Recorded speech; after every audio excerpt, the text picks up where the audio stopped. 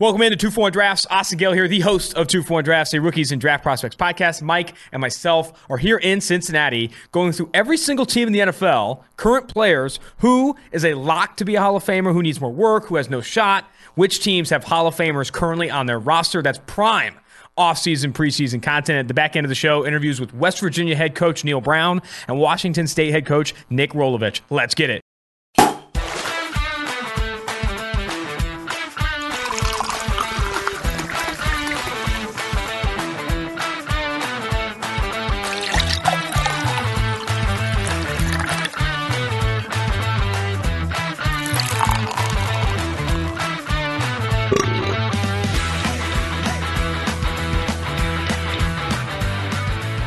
Mike, before the show, we were running through some of the best college game day hype songs that have been run by ESPN and the like over the past few years. Can we start with 2018? 2018 was Imagine Dragons, Natural.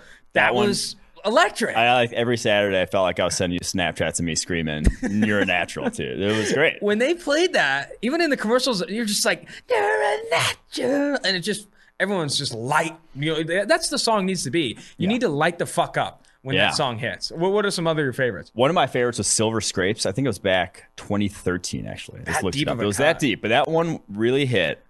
But this year's, they just announced, that's why we're talking about it, is Run It by DJ Snake.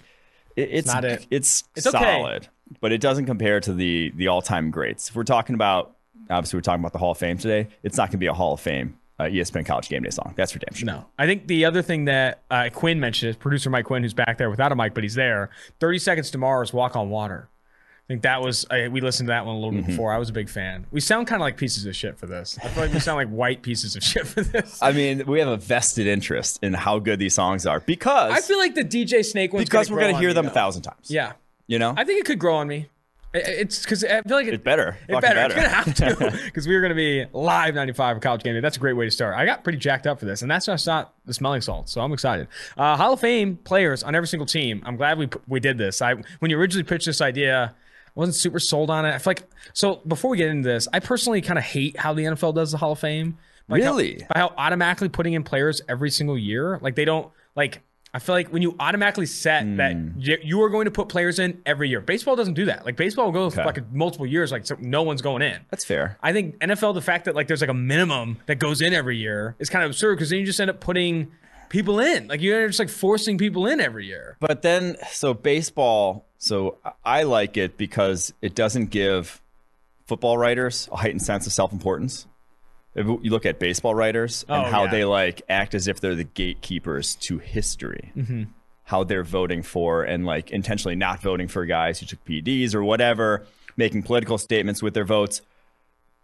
It puts too much. It gives them too much power. Yeah, I like 5 guys every year. It's 5 guys, right? Yeah, it's 5. At least 5, but more people go sometimes. 5 guys every year. I like that.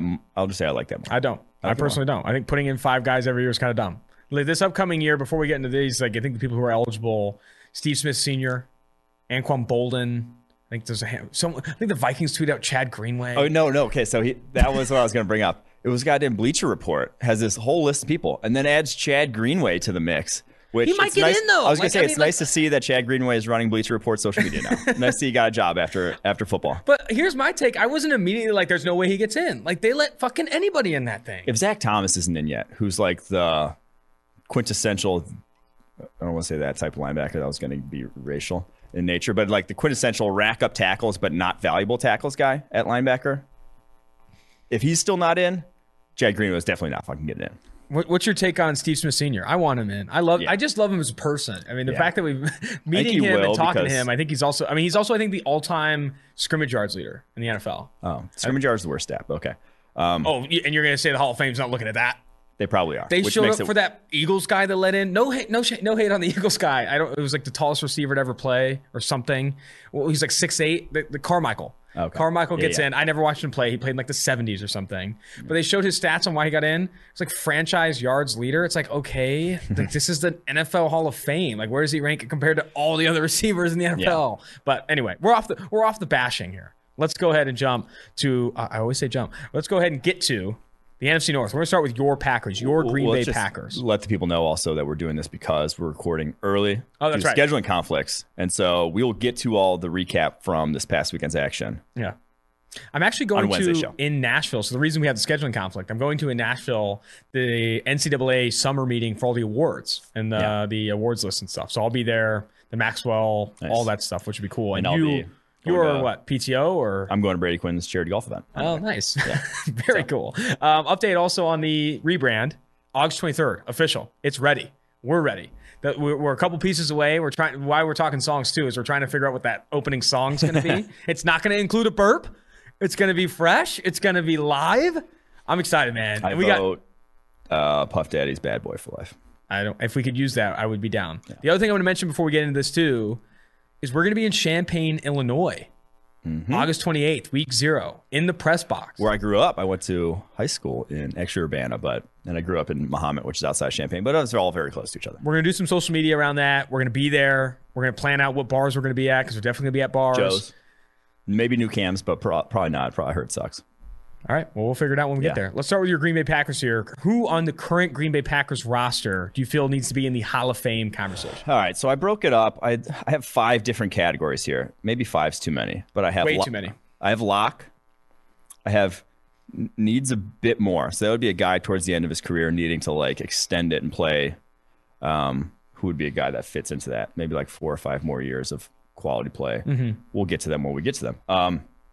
Great start, on pace. If they keep going at this pace, they'll be Hall of Famers sort of guy. Long shots, maybe guys who are like in the middle of their career who really need an uptick or something, but are maybe in the conversation right now. And the close but no cigar. That would be guys towards the end of their career where it's just great players, Hall of very good, don't think they're Hall of Famers. So that's how I broke it up. Can we just kill those last 2? No. What do you want in the last 2? I mean, I don't want long shot or close no cigar. Who cares? I want guys who are either need a bit more, a lock, or great starter on pace. Okay. Close but no cigar or the Chad Greenways of the I'll just say the last 2 is just no. Yes. Exactly. Not in. All right. So we Green got Bay Packers. Categories. Who are your Green Bay Packers. Who's in the conversation? Aaron Rodgers, lock that. Devontae Adams, David Bakhtiari, Jair Alexander. I threw in Elgton Jenkins and Kenny Clark. Those were the long shots. That's why I have the long shots. Those are guys who are hot starts to their career. I think both are very much long shots. I think David Bakhtiari needs a bit more. Devontae Adams and also the need a bit more. I don't think either of them ultimately get in. Jair Alexander would be in the great. You don't think Devontae Adams gets in? I don't think so. You think about the logjam that's going to happen at wide receiver here coming up with this group of guys. The amount of wide receivers I put down on this list is kind of insane. I mean, just in that we're going to go through here. There's a lot of guys that are in the conversation. Devontae just didn't start off hot enough. I mean, he didn't really blossom until year 4, something like that with the Packers. So I think him and Bakhtiari need a bit more. Jay Alexander, I would call him on pace, but he's 4 years. This is year 4 in his career. Like, he's on pace, but it's also such a volatile position. Exactly. A lot of things can happen since then in the upcoming year. So my comments on that. That's how I would settle those. Aaron Rodgers, obvious lock. Put the jacket on him now, regardless of whether or not he wins another championship. I would throw Devontae Adams honestly in this on pace tier. Ooh, okay. I agree that he started late, but I think if he can maintain, this, if he can be, I know it's hard to be Julio Jones, but if he can be a top 3 receiver as long as Julio Jones has, starting from last year and the next 3 to 4 seasons, that would be, I think, putting him in the conversation or firmly in the conversation. David Bakhtiari is going to get in.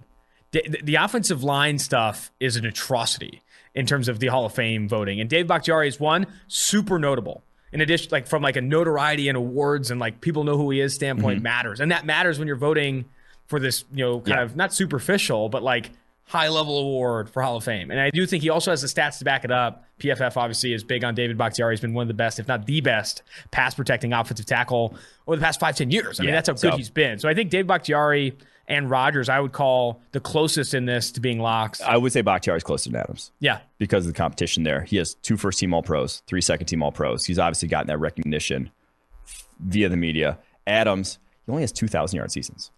Fair. And now, 2 very close, 997-yard seasons. But I will say the thing about Adams, he came out young. He's only 28, has years left. So if he plays into his mid-30s high level, then we'll talk. But Bakhtiari, only 29. I agree. Bakhtiari's closer. I think that's good discourse. That's good discourse around the Packers. Let's go Vikings now. Vikings, you have listed here. Go. You read this off. You have Justin Jefferson on here. Is he already on a pace, or what is this? We weren't going to talk about rookies or guys just finishing their first year. You need to see it for more than that. But I mean, 1,400 yards. Hard to call that fluke. Like I just don't want to bring up gold jacket around Justin Jefferson right now. As good as he was last year, I just feel like it's kind of fucked. Danielle Hunter in the mix. I don't think he's. I wouldn't even call him on pace. But the thing is, he's still 22. Or what is he? He's still, I think he's 25, 26. 26 now. So he's still extremely young. If he plays for a decade more, he will rack up a lot of sacks in his career. I mean, the last 2 years he played, he had 14 and a half sacks. So, yes, the PFF grades would not support a Hall of Fame candidacy, but again, still young. Patrick Peterson. Lock. I think it's a lock. Him, Richard Sherman, two best cornerbacks of the last decade. We're obviously not going to talk about Sherman because he's not on the roster, but lock up both those guys. Those are Hall of Famers. Eric Kendricks, Harrison Smith. You got a lot to go. I think Kendricks was too far behind the 8 ball with the slower start to his career. I think Harrison Smith could, but that's a guy who's going to need longevity on his side to do so. He's going to need to play until like he's 34, 35. He's 32 right now, but already is past his peak. I mean, in terms of grade wise. So he'd be in the consideration, but he'd be in that need a bit more category. What about Dalvin Cook? I don't think I put any running backs on here. But no, I put Dalvin Cook's definitely on pace. Yeah, I'd say Dalvin Cook's on pace, but now pace is tough at running backs. That's the biggest thing with running backs is pace is so tough. I think the only one that really has Frank Gore. Is Frank Gore still in the NFL? Yeah, he is, right? Is he? I don't know. I don't think he is. But I think Derrick Henry kind of right now is like with a 2,000 yard season. He's the one who in this group right now that I would say is there on pace.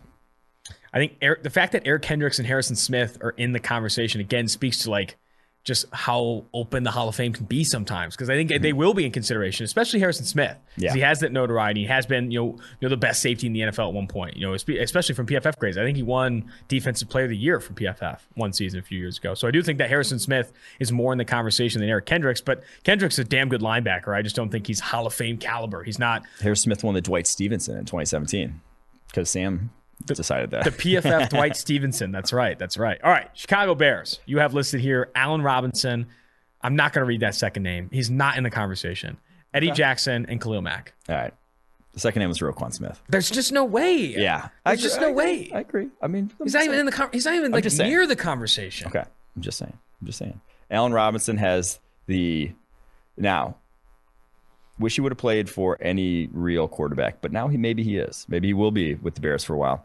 Another guy who's still young, only 27. I wouldn't call him on pace, but he's a great start. I would say Allen Robinson's going to be that guy when we're both 40 and still single on the banks that we say Allen Robinson's not in the Hall of Fame but should be. When those tweets come out and they're like, who's not in the Hall of Fame that should be? Allen Robinson's going to be one of those guys because he was that good. Yeah. But he's never going to have the numbers or the stats or the notoriety. I mean, he has the notoriety, but he's never going to have the fame and the all-pros to really get in, especially, and I think you brought up a good point. There's such a log jam at wide receiver. There's going to be so much talent banging on the Hall of Fame door to get in to where the Allen Robinsons of the world are just going to fall out. Yeah. Eddie Jackson, I wouldn't even call him on pace right now. No, sir. The one big year hasn't lived up to it. Since then, Khalil Mack. Lock. I think Lock. I'm not sure he needs to play anymore. I think Khalil Mack would be in the Hall of Fame. I think that's how good he's been over the course of his career. Now, it would be a short career. It would be like a Patrick Willis-esque sort of candidacy. But, I mean, Khalil Mack's going to have some more good years ahead, so I'm not too worried about that. He's a lock. Yeah, I would say Khalil Mack is a lock. Getting that Defensive Player of the Year, he's been one of the, if not the best player at his position for multiple years. I think Khalil Mack, lock. Detroit Lions.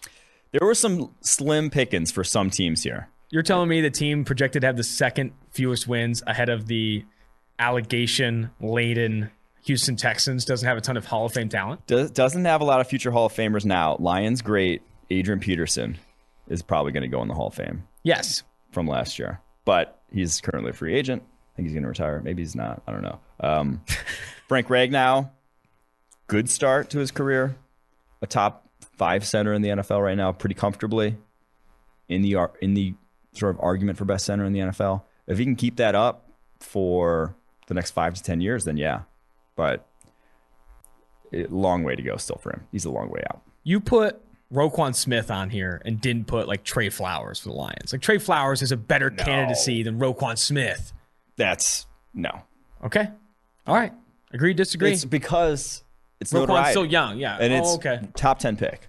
Fair. Top 10 pick, you play well. The prestige. Like, put Devin White on here too, because it's like top 5 pick, top 10 pick. You play well. Even close to well. Yeah. Like, people... There are people who think Devin White's still the best linebacker in the NFL right now. Well, I was going to say, Devin White's going to be, if he even puts together a solid career, is going to have a better Hall of Fame candidacy than Levante David on his own team, even though Levante David... I'm going to say should be a lock on this, but we'll get to that one. We'll cross that bridge when we get there. They're next. The Bucs are next. The Bucs are next. You got Tom Brady, lock. Do we even have to fucking have the conversation? Rob Gronkowski, lock. That's obvious. Then you have Mike Evans. I'd say, again, if it weren't for this logjam at receiver, I'd almost be willing to have a little lock conversation around Mike Evans. He's been dominant. I don't think why. Lock, but I think Mike Evans might be one of the more underrated receivers in the NFL. Yes. Like, am I high? 7 straight years of 1,000-yard seasons. And I might tweet never that, been done before in NFL history like that. Now, in this day and age, obviously the receiving stats are different. I don't think anyone's ever at any point considered him a top 3 wide receiver in the NFL. But at some point, consistency has to win out. And he's only 27 with 7 straight seasons of 1,000 yards. About to turn 28. But that, to me, how many more? 3 more 1,000-yard seasons? If he goes 3 more 1,000-yard seasons, I'd call him a lock in a row. 10 straight 1,000-yard seasons, start your career. That's a lock. Yeah, no, I agree. The other players you have listed here, Tristan Wirfs, probably too early. On pace because he had the best rookie season we've seen from a tackle ever. Sure. Ali Marpet, no. Ndamukong Suh, he has the that one's a good conversation. Yeah, that one's interesting. I'm not, again. I don't think he'll get in first ballot because people hate him. And rightfully so. I mean, he seems... from all his on-field antics, he's a dick on the football field. I don't know him off the football field, not going to speak to that, but on the football field, it seems like a dick. But the dude was one of the most consistent and healthiest defensive tackles, I mean, we've ever seen. He played over 900 snaps every single year for like the first 8 years of his career. The dude did not come off the field. Never elitely dominant, never like close to the Aaron Donald tier, but I think he's got a shot. What were my 2 other categories that you made me delete? He's in one of those. Long shot. He's in the close but no cigar right now, but I think after a ring has the notoriety, I think he ends up getting in. And when he does, it's going to be an exclamation point on why I think this Hall of Fame process is kind of bonkers. I don't think Ndamukong Suh was ever a Hall of Fame talent. Like, I don't.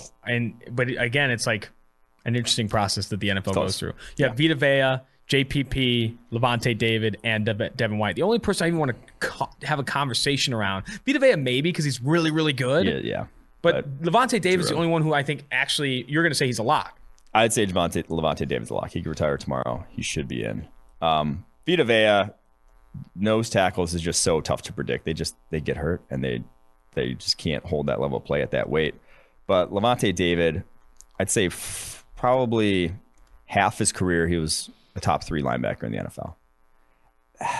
I think that's a lock. You look at this past generation of linebackers. Luke Kuechly, Bobby Wagner, Levante David. Like for the teens, the 20 teens. I think those are the 3 that you let in from that group. Yeah, I think they're all Hall of Famers. No, I would agree with you. Levante David needs to another underrated player. I think. Yeah. Go ahead. Keep starting. No, I was saying he's just an underrated player. JPP, I'm going to say Hall of Very Good. I don't think he's Hall of Famer. Hall of Very Good. I think I'm in the Hall of Very Good. Love saying the Hall of Very Good. It's one of my favorite phrases. All right. I mean, for perspective on Levante David, he's been one of the highest graded linebackers in the NFL for the better part of the past few seasons, and I do think that looking at his grades. This past year, 78.8 overall grade, 88.2 in 2019, 76.1 2018, 90.5 in 2017. He's all 4 of those years excelled in coverage. And even back in 2016 has 74.0 PFF grade in coverage. Has never been a liability in coverage. And I think the selling point to Levante David that doesn't get talked about enough, that guys like Bobby Wagner, Luke Kuechly never had to worry about. 4 or 5 different defense coordinators he played under? Playing like Lovie Smith, Now Todd Bowles, like vastly different schemes, and he's still grading out an elite level. Like that, the fact that he's done that, I think, is an unsung hero. Yeah, we're really pumping up Levante David tires, but I mean, someone should needs we get some Levante David jerseys? I don't know. New Orleans Saints. Yeah. You have Michael Thomas, Teron Armstead, Ryan Ramczyk, Eric McCoy, Alvin Kamara, Cameron Jordan, Marshawn Lattimore, Malcolm Jenkins. Can I say something? Yeah. Only person on this list that I even feel that okay, maybe not the only person. The person I feel best on about this list making the Hall of Fame is Cameron Jordan. Ooh, really? I think Cameron Jordan. I think Kamara maybe. I was going to say Jordan. I think maybe ends up in the Hall of Very Good. Really? Yeah. Wow. You don't think he'll ever? Defensive ends from this era. He's kind of in that second tier of. That's another underrated player in the NFL. Yeah, he really is. But I think he just might end up coming short because you got Von Miller, Khalil Mack, J.J. Watt, all locks from the past decade. Like, and then you have there's some. Who else was on this list that was defensive ends that were like in that conversation? Or Chandler Jones is in that conversation. Chandler Jones is going to have more sacks than him over the course of his career. So he just might be a little behind the eight ball in terms of the logjam at his position. But I think he's deserving. I think he's in that. He's got a good case, but I still just think he's kind of on the outside looking in as it stands right now. I think Lattimore is trending in the opposite direction. Yeah, Lattimore, great start to his career. I wouldn't put him. I wouldn't even put him in the on pace category, but he's obviously in the conversation. He's still a very talented dude. I think Kamara could be a near lock situation for the notoriety aspect. I think you could argue Kamara just needs health. Yeah, at this point, 8-year career of what he's done, he's in. Anyone on this list worth and then the conversation? Teron Armstead, the conversation's there, but man, if he just could have stayed healthy. If that dude, Ramczyk probably would fall into the on pace, but if Teron Armstead one season over the past 5 where he's played 900 snaps, like he just misses so much time year in, year out that, and he's already 30 years old, that unless he really extends his career out to, Andrew Whitworth levels, I think he's out. And then Malcolm Jenkins, Hall, very good, just a very good player, but it was too up and down at over the course of his career.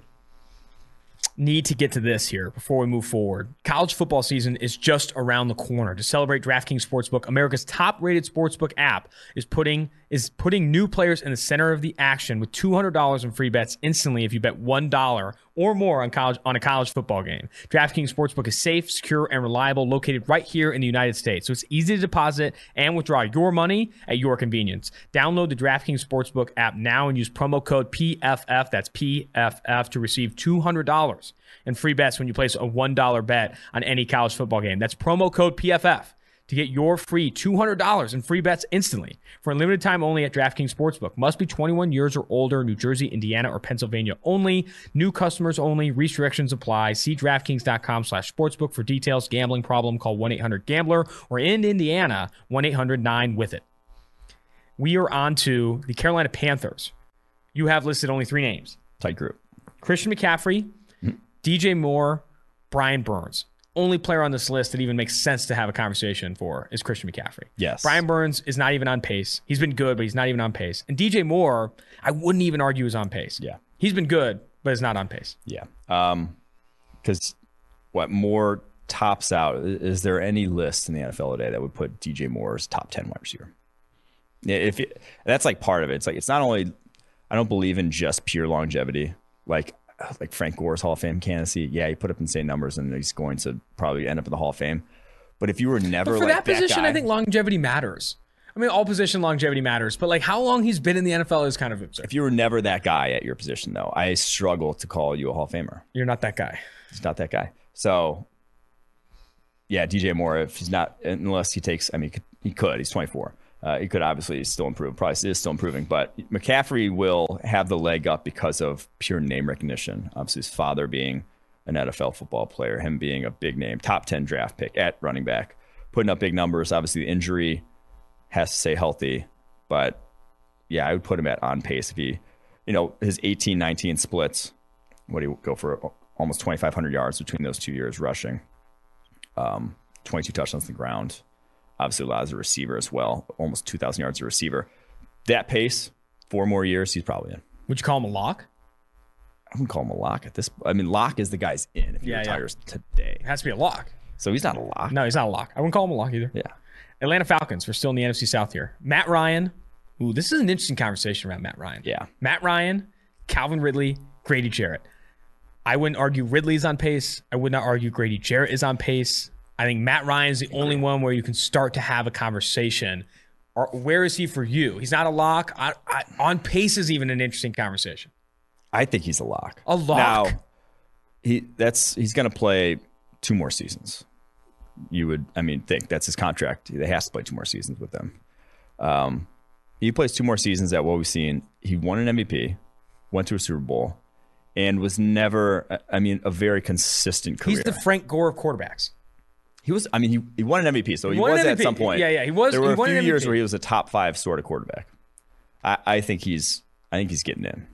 I wouldn't call him a lock. Because I think it's bullshit that some people think he's a lock. Matt Ryan was not a Hall of Fame quarterback. Matt Ryan is not and has never been a Hall of Fame quarterback. Okay. How many quarterbacks in this era? So think of the past 15 years. Okay. Would you rather have than Matt Ryan? A ton. At least 8, maybe 10. Name the 8. There's no way it's 8. I would have rather had late career Brett Favre. Okay, well, Brett Favre's awesome. I know. You got Manning. You have Brady, obviously. You have Rodgers. I think Phillip Rivers has been better. You liked Rivers better? They had very similar careers, I'd say. Similar careers. Except for Matt Ryan won an MVP and went to a Super Bowl. I'd have to look at the numbers. The names are escaping me right now. Maybe I'm high. But I get. But I also think maybe I have too high of a prestige for the Hall of Fame. I don't know. Maybe Matt Ryan is a Hall of Famer because the Hall of Fame is the Hall of Lame. Maybe the Hall of Fame is actually the Hall of Good.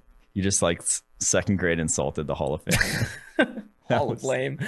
I don't know, man. I don't know. Just calling Matt Ryan a Hall of Famer just I feel like makes the entire Joe Montana's in the Hall of Fame. There needs to be 2 different halls. Cheers. Okay. You can't have Matt Ryan and Joe Montana wearing the same fucking gold jacket. That makes no sense to me. I don't know. They both have the same bust. I feel have the same. That makes no sense. Okay. I'm just saying. I think he's gonna get in. He's gonna get in. That's bullshit. All right. People are debating Eli Manning, but Matt Ryan's a lock. Eli Manning should not be in, but yeah. No, I disagree. Eli Manning has a better candidacy than Matt Ryan. All right, now we're okay. You put more weight on postseason performance. I put a good amount of weight on postseason performance. Okay. Beating Tom Brady. They scored 13 points they didn't score 20 in either of those 2 Super Bowls, or what was it? 20-13, 16-13? No, they're the same score both times. Right? Going and beating the 17-0 Patriots was dope, or 18-0 Patriots was dope. Yeah, because the Patriots scored 13 points in that game. Yeah, it was freaking Eli Manning riling that team. There's more to quarterbacking than just fucking 21-17 leadership and 17-14. You're gonna put the quarterback that crumbled away a 28-3 loss in the Super Bowl in the Hall of Fame? Might as well just throw out the entire thing. Just let anybody in. Fucking let Devontae Freeman in. Devontae Freeman's a Hall of Fame back. I don't know, man. I'm not with it. I'm not with it. Get off. Your counterpoints have just been so out there. All right. Anyway, NFC East. Washington football team will start. You have Terry McLaurin and Brandon Scherff. Yeah. I was just searching for guys. I don't think either is Maybe really. Ryan Fitzpatrick's actually the Frank Gore of the Hall of Fame. Talk about surviving. Could be. McLaurin, I don't know if I'd call him on pace. I don't think he's on pace. I wouldn't say he's on pace. It's a great start to his career. You need a lot more to keep Scherff going. could get it because he's got the pedigree. Scherff, top 10 pick. What has he got? 1 All-Pro this past year, few Pro Bowls. He's still a ways away. And the thing about Scherff is he's really old. He came out redshirt senior. And so he might have 3 or 4 more years left. He's already 29. I wouldn't even call him on pace either. I don't think. We talk about the guards of this era.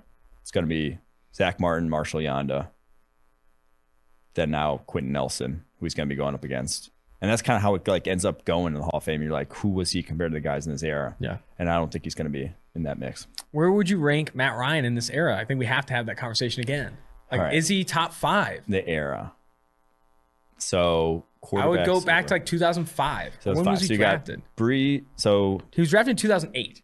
Breeze, Brady, Rodgers, Manning, Russell Wilson, Peyton, Russell Wilson, and Ben Roethlisberger. I'd probably say I have better Hall of Fame candidacies. So 7th? Yeah. in that era? Is there anyone else I'm forgetting? Does the 7th or 8th best quarterback in the era make the Hall of Fame? My opinion is no. Yeah, I mean, did win an MVP. Great. I agree. That's like the best. Yeah. That's the best counter argument. He did win an MVP, and he's never been horrendous. Yeah, it's like you're debating between him and Phillip Rivers. Yeah, who would be the other guy that you put there? MVP, kind of a tiebreaker there, and like going to the Super Bowl versus never going to the Super Bowl. So, I think he gets a. We got to stop talking. We have to stop talking about Matt Ryan. All right, New York Giants. Yes, you have Kenny Golladay with a question mark. Where you should throw more question marks behind these other names too. Yeah, Leonard Williams, James. This isn't a trash list. Leonard Williams, James Bradbury. Their Giants don't have Hall of Famers. Sorry, there's no Hall. They were going to be on my long shot lists that I. Well, the long shot list is dumb. It's done. I don't think the Giants. Give everyone a little something. Okay. Who's the best player on the New York Giants right now? Gosh, that's a tough question. Kenny Golladay. When healthy, but the hamstrings, man. Probably my boy Julian Love. No. God, I'm trying to think. They really Bradbury? Saquon for a respected position, but yeah. It's probably or Dexter Lawrence. Fair enough. Talk about first nose tackles, but it's like a running back in a nose tackle, it's not. Dallas Cowboys. Amari Cooper. Probably not a lock. I'm not going to say a lock. I love Amari Cooper, but I would say on pace. Would you on pace? I don't think he's on pace. Really? Never. I think I'm being biased. I'm being biased. I've always liked Amari Cooper. I love Amari Cooper. Never had a 1,200-yard season. Had that kind of lull with the Raiders where it was like, what the hell happened? Just the inconsistency. The Raiders happened. He's gonna have shedding that sort of inconsistent label. It's gonna be tough. He needs to be the best receiver in the NFL for a couple of years. He needs to really start lighting it up to get in the conversation. But yeah, I would agree. That's fair. He's going to be another odd man out of this just logjam of wide receivers that we're talking about. Dak Prescott. I'd say he's on pace just because you're a quarterback at the Cowboys. Wow. Wow. Name recognition. That helps. But on pace meaning 10 more, he's so early in the quarterback life cycle compared to like all these other quarterbacks. Matt Ryan, 36, has a decade on him already. So Zach Martin, Tyron Smith, locks. I'd say locks. They played with the Cowboys, and they've been legit like at the top of every list for offensive linemen for a long time. Yes, I'd say locks. Tyron kind of has the Tron Armstead thing of hurt every year, but I think people recognize that Tyron was the unquestioned best tackle in the NFL when he was healthy. Yeah. That I don't know if we're ever going to see that guy again, but yeah, he's been insane. So the unquestioned best apparel sponsor for 2-for-1 Drafts is Home Field Apparel, new partner for 2-for-1 Drafts, this podcast here. It is a premium collegiate clothing brand out of Indianapolis, incredibly comfortable, officially licensed apparel with vintage college designs. Home Field is in the middle of Big New Saturday, Season 2, where they launch a new school collection every Saturday at 12 p.m. Eastern Time for 16 weeks straight. They just released Kentucky, Wisconsin, and Florida, but this Saturday, we've got the Georgia Bulldogs. If you're going to be banging the table for JT Daniels this year, do it in some Home Field Georgia Bulldogs gear. Use promo code PFF and get 15% off your first purchase at homefieldapparel.com. That is promo code PFF for 15% off. Get ready for college football tailgate season. And we are on to the back end of the NFC East here. NFC East season. Philadelphia Eagles, Brandon Brooks, lock. You think so? Jason Kelce, lock. Jason Kelce's a lock. I'd say Brandon Brooks is a bit of a long shot. Hall of Good? Hall of Very. I mean, I don't even know if we'd put him in the Hall of Fame. A few good years. Hall of Lane? A couple good ones in Houston. Obviously, he's been excellent with the Eagles, but I just don't think he's going to have the breadth, and especially after injury. I'm not sure he comes back the same guy. So him and Brandon Graham, I think get relegated to the Hall of Very Good. I think Fletcher Cox could get in. His peak was maybe not long-lived enough, but I think he has a chance of getting in. Zach Ertz, I don't think is getting in, and Joe Flacco better not get in. He's not getting in. I don't think Joe Flacco gets in. Yeah. I don't think Darius Slay gets in either. Yeah, I don't think Darius Slay does either. Hall of Good. A lot of good players. I think Jason Kelce, though, is a lock. And I mean, maybe Brandon Brooks isn't a lock, but I do think he's been that. It's tough because he's been so talented, but also unhealthy. He just doesn't have and the name recognition is going to hurt him. Yeah. It just was not a, what was he, a late third round pick coming out of Miami right up the road here. Not the not the U, the Miami of Ohio, Miami. So, and obviously being a guard, just never really got pumped up until too late in his career. I'm dying laughing at one of the names you have on this next list. All right. Seattle Seahawks. Russell Wilson, I'd call a lock. Yeah. DK Metcalf on pace, but he needs to play a long time. And he's a freak of nature. To maintain that level of athleticism and health for as long as he needs to is interesting. Dwayne Brown. Frank Gore tackles. I don't know. Maybe the Frank Gore tackles. About to turn 36. Has played 13 years in the NFL. All of them solid. None. Yeah. Now he wants more money, too, and Seattle's kind of icing him. Well, he's 36, about to be 36. I don't blame him for icing. Bobby Wagner, linebacker, lock. Gabe Jackson is a joke, and the fact that you put him on this list, the fact that you put him on this list, I wanted to have a conversation, all right? What conversation? What's the conversation around Gabe Jackson? He hasn't been a top. How many more years does he have to play to get in the Frank Gore Hall of Fame candidacy? A decade more? He's 30. What if he plays 18 years? If he plays till he's 45, I'll consider it. But there's just no way. There's no way. All right. Los Angeles Rams. Hall of somewhat good. Hall of okay. Hall of above average starters. Rams. Yeah, Andrew Whitworth, obvious lock. Name recognition, the consistency, all of that. 100%. I think he deserves it. Matthew Stafford. If he's playing football, which he will be at age 40, because he turns 40 in December. If he's still healthy and playing football, and you hear Andrew Whitworth playing football at age 40, still well, it's going to be, one, fucking awesome to see. Two, I actually made a joke about that 4 years ago when he signed with the Rams. I'm like, he could pass protect until he's 40. And now he's about to be pass protect until he's 40. Incredible. He deserves to be. He's graded really well late in his career, too. He has not like fallen off a cliff. 86.8 overall grade last year. That's absurd. And the Cincinnati Bengals let him walk. Well, I thought he was Quinn. They thought he couldn't pass protect until he's 40. I did. Meanwhile, the reports out of Bengals practice are like Joe Burrow's scared out of his mind back there. Have you just read some of those reports? Just a full, like a little sidestep here. They're talking about the Bengals offense like they're scared out of their mind. Joe Burrow screaming at receivers, scared to get hit. Some of the beat reporters are saying the Bengals defense is just rising up. But if that's the report, I'll tell you right now, the Bengals defense did not get good overnight. Lou Anarumo fighting for his job came to scheme this year. This next conversation will be good. Matthew Stafford. No. You don't get Matthew Stafford and Matt Ryan. You better not get both. Stafford's a decidedly worse career than Matt Ryan. 100%. Decidedly. So you could argue arm talent or in one play or one game. Maybe you want Stafford over Ryan. A handful of execs said that this past offseason in a number of polls. I will say he could flip that sort of narrative. It's only 33, and he's going to obviously the best situation of his career. So if that changes. I like the could flip tier. So he could flip. But he's not even on pace. If he just continues this pace, the rest of his career he's not getting him. Aaron Donald, I don't know. He was a lock. How many years into Aaron Donald's career was he a lock? That's a good question. That is. How many years did you need to see it? Probably 5 years, and we could have said Aaron Donald. 5 years, and he's in the Jamal Charles conversation of just like, say he like had a career-ending injury. So his 5th year was when he had 113 pressures. After that, he just could have gone in.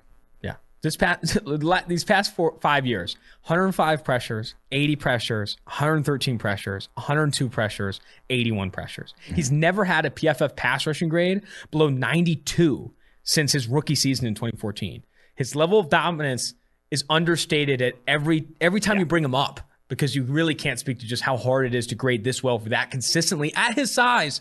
Again, I mean, the guy who's undersized at a pit or whatever, obviously his athleticism and stuff makes up for it, but man. Can't touch him. What he's done is absurd.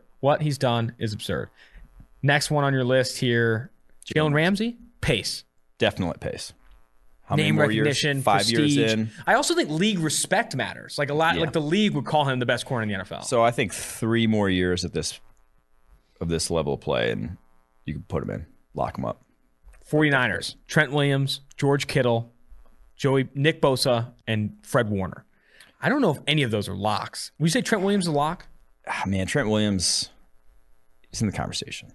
He's kind of in that Teron Armstead where the health is a concern. But if he plays 2 more years, so what he signed that contract in, was it a 3-year deal he signed? I think it was 3-year. If he plays out this deal at the level of play we saw from him, he's in.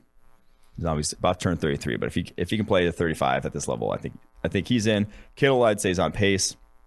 Bosa, I mean, obviously, after he just continues that rookie year, he would be on pace. And then Warner is close. I'll say he's close to on pace. He just really had a breakout this past year.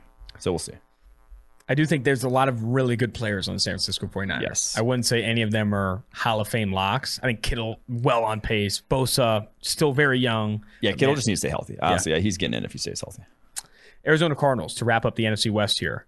AJ Green. Hall very good. Hall very good. Yeah, I don't know. He's not going to be. Sorry. You just don't. He could, though. Could. So, a decade almost of quality play. He was drafted 11. Only started to fall off, I guess, 2018, 2019. So, maybe it was more like 7 years quality play. Averaged probably around 1,200 yards over that span. Going to get to over 10,000 receiving yards in his career. That used to get you in. I don't think it will, though. I just don't think he's going to make the cut, sadly. Sorry, Mike Quinn. DeAndre Hopkins. He's getting it. Lock. I think DeAndre Hopkins lock. Kyler, no, not even on pace. He needs to. He's a flip person. He needs a flip. This whole start has been not good. I mean, it's okay, but has not been anywhere near the Hall of Fame conversation. J.J. Watt, lock. Chandler Jones. Chandler Jones is going to be an interesting one because in terms of just sack production, I mean, he's going to be up there. He's going to have over 100 sacks. He's going to be. He could end up. He plays a few more years. He could end up top 20 all time sacks list. One Simeon Rice is 20th, 122 sacks. That's if he gets into that range, I could see it. But he's going to need. He's 31 right now. He's going to need to probably play till he's like 34, 35 to really get in that conversation. So I could see on pace for a long career for Chandler Jones, but I wouldn't call him anywhere near a lock. Yeah, the only locks on the Cardinals: DeAndre Hopkins, J.J. Watt. AJ Green, I think, is interesting. I think I understand why you're not calling him a lock, but I also think he's got the pedigree to potentially be like that guy. When he is eligible, a lot of people will be talking about AJ Green. Yeah. We're on to the AFC North. Pittsburgh Steelers. Big Ben, lock. TJ Watt, pace. Minkah Fitzpatrick, not on pace. I'd say probably on pace. On pace? Also, I mean, just like positional or franchise recognition of you're playing safety for the Pittsburgh Steelers, you're going to be talked about a lot more than if you're playing safety. I hate that that's an argument, but it is. It's true. I hate that it is. I'm not saying it's not true. I hate that it is, but it's not true. And 9 picks over the last 2 years with the Steelers, like that. If he can continue 4 picks a season, I think he'll get in. Now he's obviously only 3 years in his career. He's a long way to go, but I think the pace is there. All right. Baltimore Ravens. The only player I put for the Baltimore Ravens was Lamar Jackson. But I think you could also include Marlon Humphrey. Yeah. Marcus Peters. I wouldn't put even Peters on pace, I would say. Really?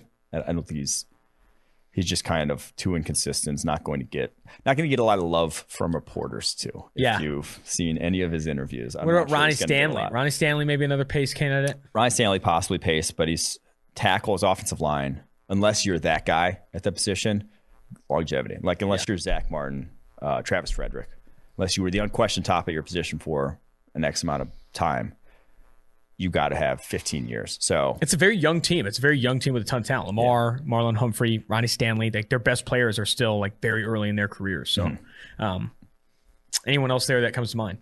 Calais Campbell is a tough one. He's not on the Is he on the Ravens again? Yeah. Oh. He would be in the PFF Hall of Fame. For sure. I give you that. Dwight Stevenson Hall of Fame. Dwight, yeah. For which we need to start up at some point, the PFF Hall of Fame. But real Hall of Fame, I don't think he gets in because he's kind of that tweener position where he's not going to have the stats. Yeah. Because he was on the interior Hall too of much. Dominant, though. I mean, he's been dominant for a long time. Like very good for a long. He's been the Hall of Very Good and also like the Hall of Very Good and Consistent. Like he's had a long career. He's had a very good career. 13 years. I don't know. Like that's that fringe Hall of Fame player where it's like I'd rather see Calais Campbell get in than Matt Ryan. I'd hope he gets in. I hope Calais Campbell gets in. But friend of the pod. But he's obviously a friend of the pod. Also best voice in football. That's a factor. Yeah. You want that Hall of Fame speech? But so like here, Calais Campbell. Now they played somewhat different positions for a while. Calais Campbell did play on the edge, but Calais Campbell or Cameron Jordan. That's what I was talking about. Who are you going with, Calais Campbell or Cameron Jordan in that conversation? I think I'll go Cameron Jordan. Cameron Jordan? Okay. It's tough, though. That one's tough. All right, Browns. OBJ? No, not on pace anymore. Jarvis Landry. don't even stop. Don't. I think the only one that I have here is Myles Garrett. Myles Garrett, I think, is not a lock, but he's on a Khalil Mack level for start. Sure, yeah, for sure pace. I don't think that one's necessarily even close. Denzel Ward could feasibly, needs to obviously improve. Nick Chubb, I think could get there. Health obviously going to be a factor, but he's going to be a top 3 running back whenever he's healthy. That guy's a fucking alien. So those are the guys I would say. What about the line? Wyatt Teller, Bitonio? Bitonio would need. He's never been that dude again. Like he would need longevity. I don't think he's even on pace though. Cincinnati Bengals. And Jadeveon Clowney definitely not. Yeah, no, not Sadly. a chance. That would be an embarrassment to the league. Sadly. An embarrassment to the hall. I can't believe I went on that rant about he wears the same jacket. I sounded like a fucking asshole. Cincinnati Bengals, I don't know who to put here. Lou Anarumo? I mean, this is Zach Taylor? The 12th man, the Bengals fandom. Queen City? We deserve to be the blind pig, the bar across the street? I mean, I don't know who's in the Hall of Fame. This one is a slim. I put Joe Burrow, pickings. but he's not even on pace. He's not even, it's a joke. I mean, Jesse Bates is probably their best player respective to their position right now. And 3 years in, I can't even call him Hall of Fame pace. So yeah, no dice for the Bengals. Sadly, they have the fewest Hall of Famers, right? They got one. Who? Anthony Munoz. Oh, that's I right. think that's it. No Chris? Not until he might make it as a contributor. Oh, he's definitely going to make it as a broadcaster. Yeah. He's like multi-Emmy award winning, bro. You said probably? Are you going to get fired? He's definitely You're in, gonna Chris. make I got you. I got your back. You're in. You don't think he's going to make it? Probably. No, you're in for football in my book too, Chris. There. Are you going to go that far? I like that. There you go. There you go. AJ Green wouldn't retire as a Bengal if he was the Hall of Famer. That was that other thing. Do you ever read into like who you retired as and all that, and what you're going to go into the Hall of Fame as? All that don't you not go into the Hall of Fame? Isn't that baseball? You go in with a team, but in the NFL, it's just you go. Oh, you don't go in with a team? I don't think you do. Interesting. Baseball, you do though. There's a sport where you do. I can't remember, but AFC South. Choose. I put Derrick Henry, Julio Jones, and then AJ Brown. AJ Brown's not even. I don't even argue AJ Brown's on pace. He's just a really talented player right now, and he's young. But Derrick Henry, I would be well on pace. And Julio Jones is a lock. Julio Jones a lock. I think Henry doesn't need too many more years. I mean, the 2,000 yards and the name recognition. And obviously, he doesn't show a sign slowing down. So I think he's firmly in the on pace. Yeah, that's how I see it. Anyone else on Tennessee you're feeling? No, not particularly. Jeffrey Simmons, obviously, a good start to his career. Too young to say otherwise. The line, I mean, Taylor Lewan, very good tackle. Not on Hall of Fame pace. Denico Autry, kind of. Very average defensive lineman. All very average. Indianapolis Colts was an interesting one because everyone loves their roster, but They don't have blue chip. Yeah, I was combing through it. I don't really feel. I put Darius Leonard. Quentin Nelson. Quentin Nelson, yeah, probably a near lock, if not a lock. I mean, name recognition alone, I would say lock. They went off of depth defensively for sure. Quentin Nelson, I'd say, I mean, lock. 4 more years and he probably gets in sort of guy. I don't even know how many more years he needs to. Leonard. If he got hurt, people would be saying he was like the next coming of fucking Jonathan Ogden, dude. I swear. Larry Allen 2.0. Yeah. Or probably more 0.9, but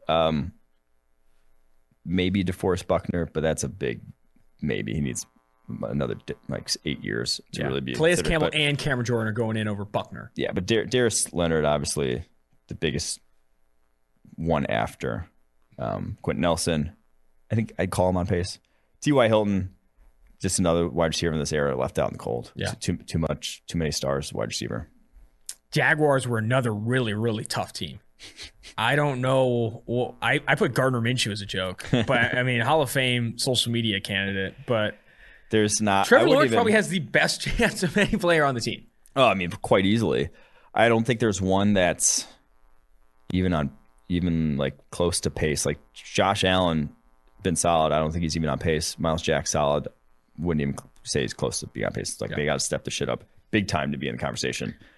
And I wouldn't call either of them in that realm. Sorry, Jags, kind of rough. Kind of unsurprising when they roster reset the way they've done. Urban Meyer, probably the best candidate, Hall of Fame. All right. As we talk about Hall of Fame candidacy, long-lasting careers, you never know when to start thinking about life insurance. In these uncertain times, life is full of questions. Like, when should I start thinking about life insurance? Proud sponsor, Western Southern here. always sponsoring the 2-for-1 Drafts podcast. However difficult these times may be, Western Southern can help you answer them. Backed by over 130 years of experience, together we can look ahead to leave the unknown behind. Western Southern Financial Group, life insurance, retirement, and investments. I also think it's kind of screwed that you are only eligible 5 years after you retire. Why? No, I mean, you get 5 years and then till whenever. I know. I mean, I'm saying, why wait that long? No. Why do you have to wait that long? You got to let it settle. You got to let the whole career. But you don't want these. I think for coaches and wash stuff, over you. Is the same rule for coaches? You don't want coaches to die before they get in the Hall of Fame. Yeah. Isn't it in baseball? You're off once you die. If you die, you can't get in. No way. Isn't it? No way. Is that a real thing? I thought it was. Quinn, do you know? Baseball has some weird fucking Hall of Fame rules. If you die and you're not allowed to get in the Hall of Fame, that is kind of fucked. I'm looking it up. I'm looking it up. You're on to the Texans. Read off the Texans while I look up this atrocity if this is a rule. I mean, Deshaun Watson on the field is on pace. Will he be on the field much the next decade? TBD. Laramie Tunsil, I think he's in that Ronnie Stanley tier. I think they both have very similar Hall of Fame candidacies right now, where it's like, good start, good job, not a decade away at least. Before we get to the AFC East, I can't believe this is a rule. So if a player dies within the 5-year span, he's eligible only 6 months after his death, provided he meets the criteria. There you go. What'd I say? I just don't understand. Baseball Hall of Fame takes themselves way too seriously. I think that's kind of ridiculous. Am I reading this right? I might be reading it wrong. If a player dies within the 5-year span, he is eligible 6 months after his death. Oh no, okay. So maybe until if you die, it gets a little extra. You get to move ahead of the queue. Mm-hmm. I don't want to talk about this anymore. It's kind of fucked up. I feel like it's an interesting rule for the Baseball Hall of Fame. AFC East: Josh Allen, Micah Hyde, Jordan Poyer. I put those names down for the Bills. You put Micah Hyde and Jordan Poyer. I mean, they're good. They're good players. I was scrambling. Who won Stephon Diggs? Tre'Davious White? No, I mean, Tre'Davious White's probably has a more legitimate candidacy right now than Hyde and Poyer. Poyer, they're just not good. I mean, they're solid safeties. They're in the Gabe Jackson tier of safety. That's for damn sure. What about Matt Milano? Matt Milano's in the Gabe Jackson tier of linebackers. I think Tre'Davious White, I'd struggle to call him on pace, but I could see him getting there if his game steps up sort of thing. So Josh Allen, obviously, the pace that we saw last year would be on pace. Stephon Diggs, I think he's going to get lost in the shuffle. I could see him really having a good candidacy. Yeah. Would you rather put Stephon Diggs or AJ Green in the Hall? So he's going to right now AJ Green, but Stephon Diggs is only 27 is the thing. So depends on how long he sort of goes for, but he kind of got screwed when he was rightfully. I mean, like he himself was saying, "I'm getting screwed," by the fact that he's playing in an offense that wasn't really getting him the football there in Minnesota. So slow-ish start to his career. Only went over. I mean, only 2,000 yard seasons with Minnesota, and then obviously led the NFL in receiving this past year. So if that's the guy we see for the next 4 years, then I think he can get in. Miami Dolphins put the two corners, Byron Jones, Xavier Howard, with a question mark. I mean, they're good.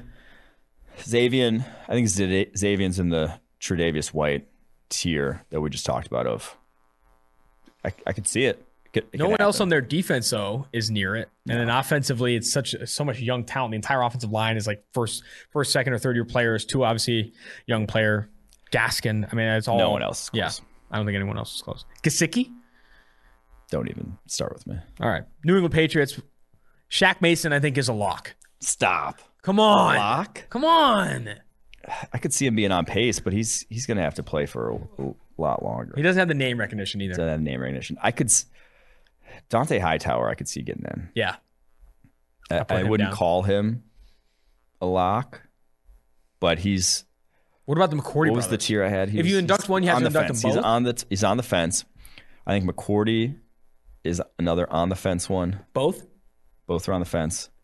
You're putting both in the same And tier. Gilmore probably ends up getting in. Stephon Gilmore. Yeah. Oh, Gilmore's getting Defensive Player of the Year. At corner? I think he gets in. Yeah. Stephon Gilmore's a lock. The McCourty brothers. Just Jason. Just Jason. I mean, excuse me. Just the other one. Not Jason. Devin. Just Devin. Oh, guys. Just Devin. Just Devin. Not Jason. Damn. Devin, fence. Firmly on the fence. Him and Dante Hightower. firmly on the fence right now. Could see it, but I don't think I'd put either of them in. I'd have to see who they're going up against. They're in the conversation. Last one here in the AFC East. And obviously there's an MVP on the Patriots roster. I don't think he gets in Cam Newton. Yeah. Oh, no way. No. All right. New York Jets. This was a tough one. Steve Palazzolo will tell you Corey Davis is on pace. Marcus May was just me trying to put a name on this thing. I mean, he's good. I'm not saying Marcus May's that good, again, but like Hall of Famer. Hall of Fame's just a different level. So they don't have a guy on pace. Yeah. They just no Jets player. Sometimes it happens. Here. But I mean, they got their rosters up and coming, but there's no shame in not having an on pace Hall of Famer. I wouldn't even call it up and coming. I'd say it's young. We don't know what's coming. It's up. All right, last division here before we break. Get to the interviews with Nick Rolovich and Neil Brown. Kansas City Chiefs. I think you have 3 locks here. Yeah, I agree. Patrick Mahomes, Tyreek Hill, Travis Kelce. Lock them in. All 3 locks. Tyreek Hill, arguably the best deep threat of all time. Where's Anthony Tresh? Where is Anthony Tresh? When you need him. When you need him. No, but he's been really good. So is Travis Kelce. So is Patrick Mahomes. He's the second best deep threat of all time. He's exceptional. But those two, Chris Jones and Tyrann Mathieu. Pace? Yeah, I'd say they're on pace. And it obviously helps when you're going to be on a preeminent franchise as long as they're on the Chiefs, they're going to be on a preeminent franchise because Patrick Mahomes is going to be there. So they're going to get talked about. So I think both those guys are on pace. Yeah, I would agree. That's an easy roster to dissect. I think it's a polarized roster. They have obvious strengths, and then they have a lot of low end depth. They're like them and the Rams. They have the unique roster building strategy that they're attacking. Joe Tooney, maybe. He's better than Gabe Jackson. Big maybe. He's better than Gabe Jackson. His Candace's better than Gabe Jackson. I'll say that. Denver Broncos. Von Miller, lock. It's not even close. Von Miller's an obvious lock. Justin Simmons, maybe on pace. Close. I wouldn't even call him on pace, but he's in the conversation. Long shot. Anyone on offense there? Melvin Gordon, long shot. Going to need some more years. Melvin Gordon's not a long shot. Melvin Gordon is not in the conversation. Melvin Gordon is not in the conversation. Bradley Chubb. Do not introduce Melvin Gordon into the conversation. He's not in the conversation. Bradley Chubb, long shot. Okay. He's not. What about, here's a name that's not going to get brought up because he's not on a roster. Todd Gurley. Todd Gurley, long fucking shot. He's not getting in. No? No. He's been better. His peak was better than Gordon's. Fair. That's fair. Gordon being brought up was a travesty. I'm sorry. I'd rather talk about Philip Lindsay. All right. Long shot. Los Angeles Chargers. Keenan Allen. Here's a take. Lock.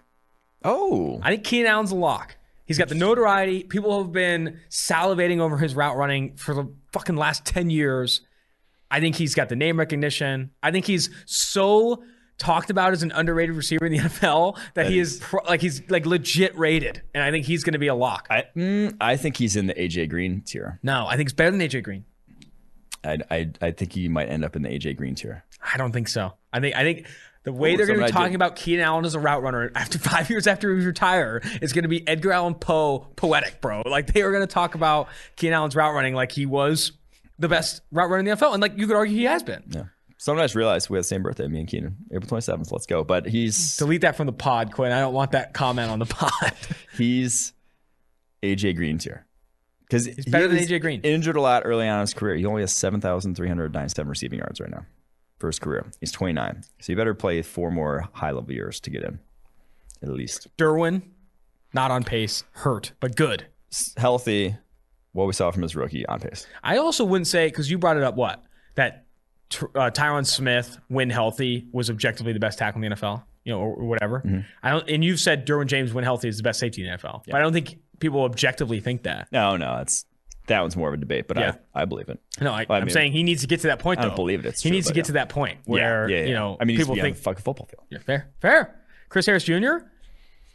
PFF Hall of Fame. Yeah, he's definitely PFF Hall of Fame. He's not getting the actual Hall of Fame, sadly. Now, should he be? Yeah. He should be. I mean, he was up there with Patrick Peterson. He's also a friend of the pod. Rich Sherman and Patrick Peterson probably better candidacies, but he was third over the past decade. Mm-hmm. Legitimate candidacy. Joey Bosa, on pace. Last team here. For sure. The Las Vegas Raiders. This is another rough roster. I was going to say, the name I wrote is almost sad because it was an afterthought free agent signing. The only other name I even considered here was Colton Miller, just because he's the high pedigree, big payday. I mean, Richie Incognito has a better candidacy than I don't know if that's true, but formerly Rodney Hudson. We didn't talk about Rodney Hudson for the Cardinals. Oh, shit. I think Rodney Hudson could be a legit That's on me.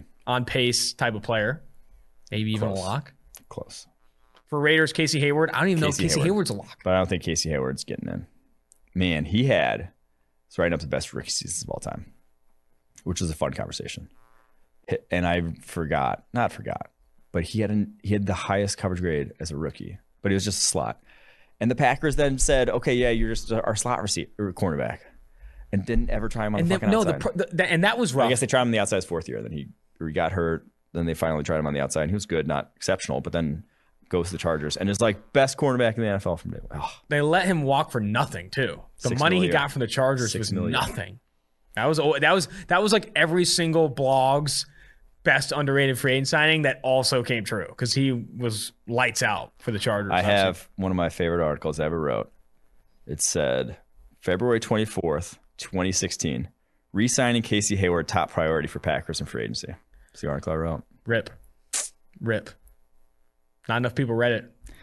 And you're a part owner of the Packers too. The fact that you didn't have poll on that is interesting. Yeah, I know. This was a fun exercise. I originally doubted it as a fun exercise, but it was fun. I think it was a little high level, a little fluffy, but I had a good time. Yeah. The Gabe Jackson probably was my favorite comment, my favorite part of this. And I also think it does help you. When Gabe Jackson puts on a gold jacket someday, I don't know what I'll do, but it'll be absurd. PFF, all right? I'm gonna get a Gabe Jackson tattoo on my neck. You're gonna have to go work for Pro Football Network. All right, no more shots at any other networks, please. We're going to the interviews now with Nick Rolovich and Neil Brown, West Virginia and Washington State. Let's get it. Now joining the 2-4 Drafts podcast is current Washington State head coach Nick Rolovich. You're a Cali guy. Anytime I get Cali guys on the podcast, I have to bring it up how good the weather is in California. You're from Daly City originally. You also went to Hawaii, so you obviously had some good weather there as well. How's the weather differ in Washington State and Pullman, Washington there? Oh, the seasons are much more extreme, right? nice spring, nice summer, nice fall, and then you kind of got to buckle down through winter and enjoy it. But it's it's nice changing up where Hawaii was always, the same and nice. And, I think I'm all about change and seeing enjoying the area that we are living in and respecting it and learning about it and all that. So I've learned a lot about the harvest season and all the stuff going on up here. That's awesome, man. I remember, I went to San Diego State. The weather was always, that sunny and 75 cliche. You go to Cincinnati. I live in Cincinnati now. You have to actually check your weather app before you leave the house. Like it could be snowing, it could be whatever. So, let's get to Washington State football. I really want to talk specifically to start about the quarterback room, specifically the quarterback competition you have there. Obviously, true sophomore DeLaura, the transfer, Jared Guarantano. I know you're still kind of chasing to see reps from all those guys. Have only been in pads for a few days now. What's the update you have from that room and just the talent you have? And I guess speak to the development and the relationships you've grown with DeLaura and Guarantano. Well, I think you got to throw Cam Cooper in there too. Mm-hmm. It's been a good battle, not consistent enough from anyone. I told him yesterday that, I'm going to be honest with them. I'm probably going to heat up on them tomorrow at the scrimmage and see how they respond with some adversity. Their effort is there. With the expanded training camp with the super seniors, we've been able to do some more 2-spot practices where you're able to get some more reps going on. And I think that's been beneficial, especially for our young guys. But they're all very different. And with our offense, that's okay. You can kind of take it and mold it your own way to some extent and kind of make it, your own. Different throws they like, different concepts for zones they like. The accuracy and catchability of the ball and being able to push the ball downfield, giving our guys a chance is important. But they're all battling some guy, but like I said, it's the consistency. Who's going to be the one that can move the ball down the field? Who's the one who, when they look at the huddle, the other 10 guys are going to see belief in their eyes. They're very different. Jarrett's a guy who's been through a lot, played a lot of football, been through a bunch of offenses. I think he's enjoying our style of how we coach. And I think he throws you see his maturity and his game reps in how he deals when pocket breaks down or when those unscripted opportunities come. I think he's been very consistent with good decision making there. Still needs to show some more comfort level within the offense and be consistent with it. Jaden, has played some games for us, has played through the system in high school, has a good feel for what he likes and how to move zone defenders and things like that. We wanted to see him be a higher percentage of off script plays be positives. And I think he's done that in camp. And also who, for Jaden is how does he deal with adversity? He's won a lot of football games in his life. Probably hadn't lost many since till last year. And so dealing with that as a young guy in a difficult time, with COVID and everything was something we wanted to focus on this spring or this fall. Cam Cooper, terrific athlete for the size he is, has really, he was kind of and everyone is in their first year in this deal or first time running it. They're kind of a fish out of water, but he has really grown within the offense. Like I said, they're all a little bit different, but I'm anticipating, being able to use all three. And I think you got to go into a football season thinking that way. Having three quarterbacks you feel like can get it done is, I think, how college football is going. So that's just my opinion, though. Yeah, I'm glad you brought up, how much or where college football is going. I think another part of it too, I think I spoke to a handful of coaches that continue to speak to, attacking space, throwing the football. It's a quarterback-driven league. And I think looking at your offense specifically, a lot of 10 personnel looks, which is not unfamiliar to Washington State, also passing at a high volume on early downs. But something I found unique is just kind of the low rate of play action. You're running, I think bottom, 20 play action rates and stuff like that. Obviously a part of that run and shoot. But what do you feel, what do you feel like you benefit from by limiting kind of the play action rates compared to other offenses? And also, I guess, speak to where you feel the offense is going or where offenses in college football are going. Well, I think at some point, it probably has its own category, but the RPO element to the offense, in my opinion, has a little bit of that play action element to it. Yeah, for sure. You know what I mean? And yes, it's not traditional, waggle or boot or something like that, but it has a little bit of that element to it in my mind. So I think when Coach Stutz kind of brought that to the offense, we've gotten better. We've been a little bit more unpredictable, and having that runner pass deal, I think that's basically just a number count, get the box right, and get this thing blocked up and see who you're reading. So that's been. I think we've seen it all explode throughout college football. Where it's going, I think you're seeing. And I was talking to some NFL scouts who were out at practice the other day, where'd the Sam linebacker go, right? So where'd the Sam linebacker go? You're not seeing as much. We'll see some in this league, probably more than, but they were talking about in the NFL, that Sam linebacker position is kind of a lost deal, so your higher level of DBs you're bringing into the program and developing because of where offenses have taken it. 100%. Yeah, definitely. I want to speak to Max Borghi. Obviously didn't have him a ton this past year, only I think one game in 2020 due to injury and obviously the COVID impacted season. And the running back position specifically, even going back to your time at Hawaii, is just such an important component of the passing attack. And Max Borghi, one of the more talented pass catching backs or running backs overall in college football. I guess, how important is it to get Max back healthy and him involved in this offense? Well, very much so, especially because he's got an opportunity to go to the next level. We want him to have a wonderful year. I think, with the uncertainty at the quarterback position right now, it is probably comforting for the staff to know that they got Max and Dion back there, and Nakia Watson's a transfer that's come in, who's done a nice job. But, that element combined with the offensive line, I think that's a good position for us to be in. And we got some young receivers making plays, but Max is so explosive. Everything he does, whether it's rehab or prehab or film study, it's at a real, you hate to say professional level, but I think he does things at a level that will be successful when he moves up. One more player on the offensive side of the ball, and then I had a few questions defensively. But Abraham Lucas, he's been a guy that has graded really, really well for PFF in PFF system. Also has such a high volume of legitimate, true pass sets. He has been in this offense for a while. You throw the football a ton, and that experience, I think, obviously speaks volumes to just how talented he's been and how successful he's been across a very big sample size. I guess speak to his development at Washington State, and I guess the expectations you have for Lucas this upcoming season.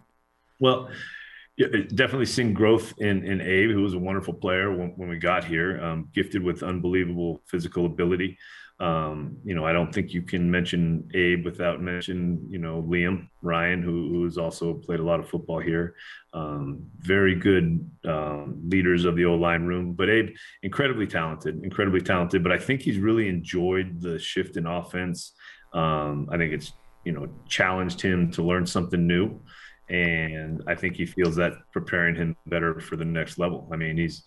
You don't see many guys that look like Abe Lucas. With whether it's just the sheer proportion of his body for his weight and height, or it's his effortless athleticism.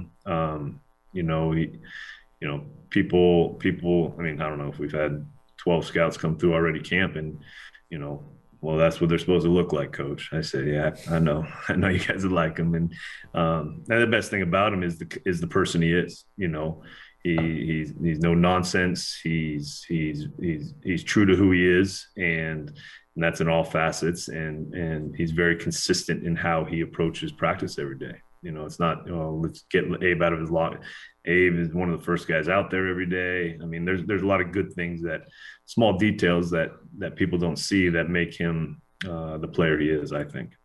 One more question for you, Coach. I'll let you go. There's two tandems on the defense side of the ball that I think everyone wants to pay special attention to. The cornerback position, you got Jalen Watson, Caleb Ford-Dement, and then up front, Ron Stone Jr. and Brennan Jackson, two the edge players up front. I guess, do you expect those guys to be the clear-cut leaders for that defense? And I guess, how much do you expect this defense to kind of take a step forward with the talent that those players bring in 2021? Oh, I think a lot. I think we got to get the third down. We got to get to some good third down situations to kind of unleash those guys, those two rushers that you mentioned, plus Willie Taylor. I really like our young edges that are coming up, and the investment they've made. I think RJ and BJ have really taken that room and almost adopted those young edges we got coming in. And, we got to see what those young guys can do early in camp, and they've been so far been impressive. But you look at Jalen Watson, who is, another guy, when you look at him, you can tell that he's got a chance to go. And what he's been through and what he's fought through to get to this point is I don't know many people that, some could do it because they're driven, but he is, I like seeing good things happen to people who fight through and deal with things. And I think he'll be a guy the NFL really likes too. You mentioned Caleb, joined us this summer. Made a couple plays yesterday in camp that were awesome. But, I think we've got more depth at the corner position than I've been used to, whether it's Chris Jackson, Shaw Smith, Derek Langford. We've got about 5 or 6 guys we feel good about, and that's a positive going into camp or into the season. Fantastic stuff, Coach. Really appreciate the time, and I wish you the best of luck this upcoming season. Thanks, Austin. Appreciate it. Now joining the 2-for-1 Drafts podcast is current West Virginia head coach Neal Brown. Neal, great to have you on the show. Really appreciate the time. Glad to do it. Appreciate you having me on. Yesterday was the first full day of pads. I know you guys were in shells before, and I think you spoke to this in a recent press conference saying you don't really get to see real football until the pads come on. How was yesterday? How was today? How are things progressing? Are you seeing what you want to see? And maybe, do you have any highlights, any specific highlights from the first full days of practice? Yeah, so the NCAA mandates that you have an acclimatization period. And so yesterday was our first opportunity. It was practice 6, but it was our first opportunity to be in full pads. The first 2 days that you go, you have to be in helmets only, and then you're what we call uppers, which is shoulder pads and helmets only. You're able to have those, and like you can tell when you practice in shells, like what kind of players certain guys are. What it's really hard, it's hard to evaluate guys when they just have helmets on. And so yesterday, being our first full padded practice, we did a goal line period. We did a red zone. We didn't tackle to the ground. I think you got to be careful because I don't think our guys are ready for that yet. But we did a goal line period. We did an inside run period. We really focused on the physicality piece because you have to do that. You can't just show up in game one and decide, oh, yeah, we're going to be a physical football team. You got to do that, but you got to do it intelligently. And so I would say the highlight yesterday's practice where offensively, I thought the offense, we did a goal line period that the offense won convincingly. And then we did a 2-minute into game scenario that I thought the defense prevailed. So a little bit of give and take was what you want in a fall camp setting. You don't want one side to be dominant. 100%. I would agree with you there. I think another question I have off of that is I think when the pads come out, and I remember this from playing high school football, there's always a handful of guys, the high energy guys that are craving the pads, trying to get aggressive in the first time you really feel football. Do you have any players that stood out from an energy perspective? Did you see a different animal from any of your guys yesterday or the day before? Well, I think the offensive lineman, our starting center, Zach Frazier, he's a former wrestler. One of our best guys in the weight room. He loves practicing football. He loves football, period, but he loves practicing football, which is even different than loving the games. He loves practicing. And I thought he was extremely physical yesterday. I thought on defense, we've got a defensive end, Tyus Austin, who's been out with an injury over the last 2 years, but he's back in having something taken away from you and then being able to come back and experience it again like he's doing. Because he got hurt in our second game in 2019, missed all 19, was only able to play 2 games last year once he came back from an Achilles injury. He's got sheer joy practicing, and that's contagious. Those 2 guys probably are what sticks out to me, one from each side of the ball. You bring up offensive line. Was it the first opportunity you got to see Doug Nestor, the transfer there along the offensive line, him in pads? How has that development been? How's that relationship you've had with him grown? Well, he's been here since January, so we went through spring, and he's more comfortable than he was at any point during the spring. We think he's got the capabilities of being a high-level Big 12 offensive lineman. He's definitely a big piece for us. His home's here in West Virginia.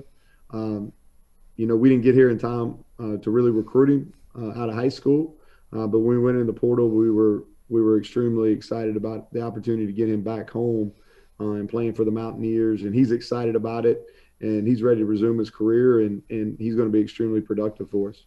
All right, let's draw a spotlight to the quarterback, Jarret Doege, a guy that has graded really well in PFF system over the years, a guy that I think can develop into one of the premier signal callers in the Big 12. I guess, what would you say the next step for him is, and what are your expectations for him in 2021? Discuss kind of his development and the relationship you've and or had with him over the years. Well, he's 8-5 as a starter here. He started 13 games here, and he's 8-5, and most of those wins have been Big 12 wins, and so he's done that with in 19 the 3 games he started. We struggled up front, struggled mightily to run the football, and then in 2020 we started 3 true freshmen and a sophomore on the offensive line, and then we've played either first or second year guys at receiver, and we've had a high drop percentage at that position. So he's won 8 games, and outside of Leddie Brown, our starting running back, has been his only consistent help. Mm-hmm. And so we're much improved up front. We returned all 3 of the freshmen that started last year. We signed one of the top offensive tackles in the country in Wyatt Milam, who's, again, a West Virginia guy. He'll be able to contribute early. We have a kid that we redshirted last year in Jordan White that is going to be a heavy contributor for us. And then Doug Nestor, you've already talked about. So our offensive line is going to be better.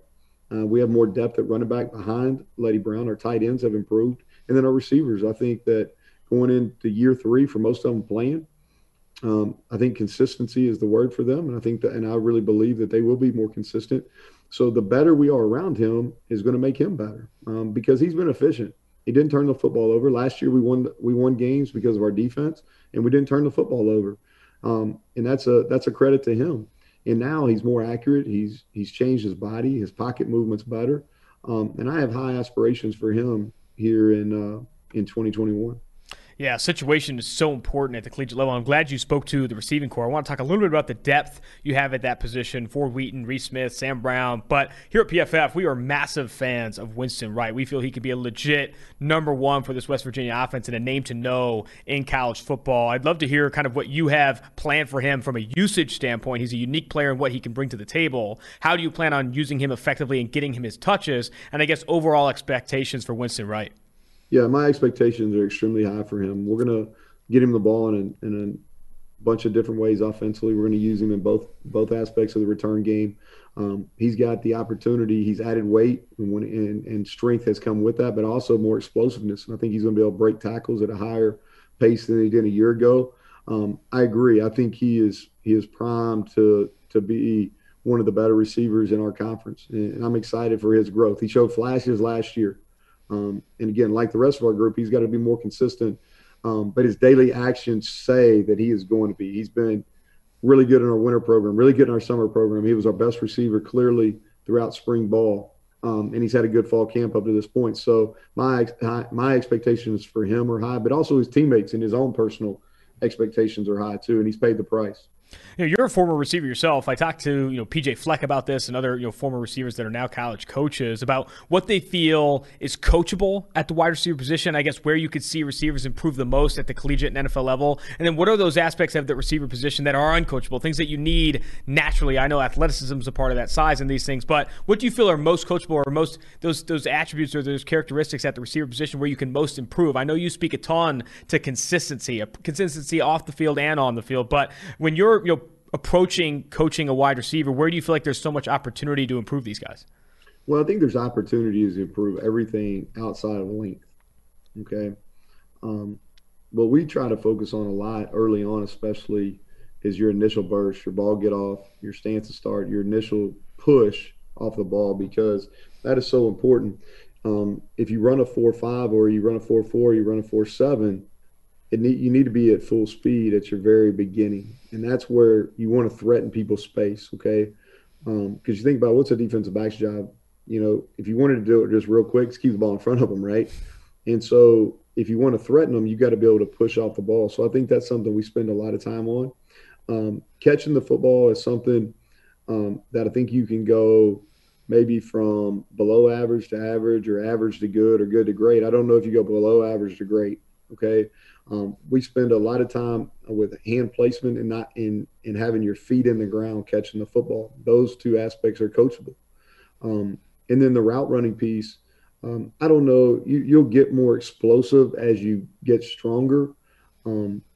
But are you can you coach like being able to burst away from somebody? I would probably say not. But what you can do is you can teach all the tactics that allow you to win at what we call the junction point, which is when the defense is trying to engage and you're trying to disengage.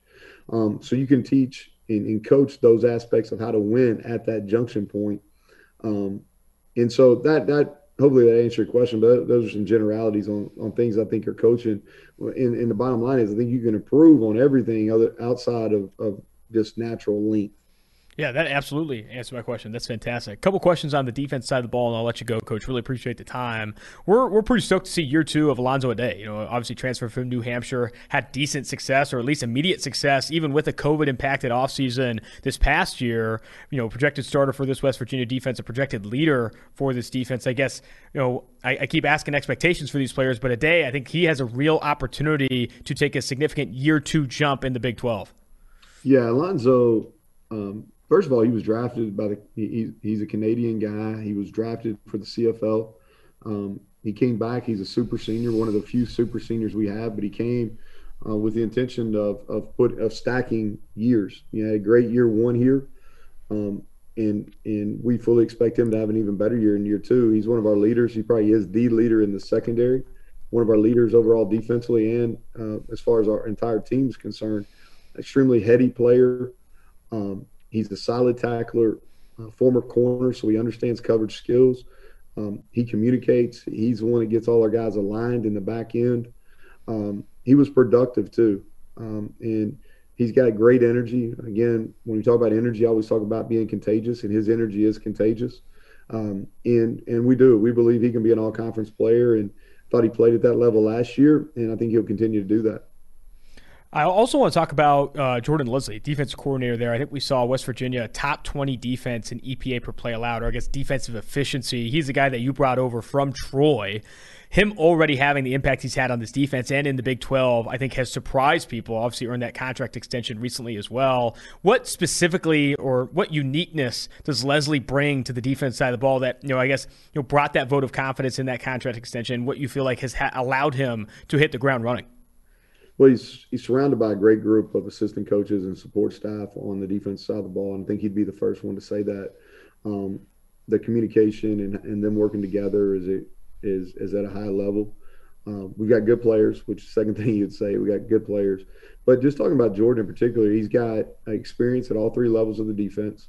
He's been in this system both as a graduate assistant and as a position coach, multiple positions, and now as a coordinator. And one thing that we always talk about from a leadership perspective, he has expertise in the system. He knows the answers, and people always talk about this as far as football is it's one thing to know the scheme, but you got to know what your problems are. And he does understand what the problems are and how to get them fixed in in-game situations. I think he's extremely humble and he's a great teacher. And on top of that, he relates well with the guys. They enjoy playing with him, or playing for him and playing with, or allowing him to coach them. And so I think that, is a lot of the reasons behind the success he had last year and the success he'll continue to have in his career. Coach, really appreciate the time. This has been fantastic. It was great to meet you and have you on the show. We'll have to make our way out to West Virginia because I need to get at one of these games. Stadium, no one in the stands last year. We got fans in the stands this year. We'll have to make it out for a game. Yeah, you better get here early enough to tailgate and expect to stay a while after the game because tailgating experience, I've been told, I haven't been able to do it. So I'll count upon that if you do that before the game. But our game days are special, and you're welcome to come. Appreciate you having me on. Absolutely. Thank you. That's going to do it for this episode of 2-for-1 Drafts. Make sure you tune in to the rebrand. August 23rd, one more week of shows on 2-for-1 Drafts, then we rebrand to the new name, the new colors, the new everything. It's going to be a lot of fun. We're super excited for this college football season. Make sure you rate, review, and subscribe to the podcast. Always our producers, Mike Quinn and Max Chadwick, Mike Renner, Austin Gale, 2-for-1 Drafts.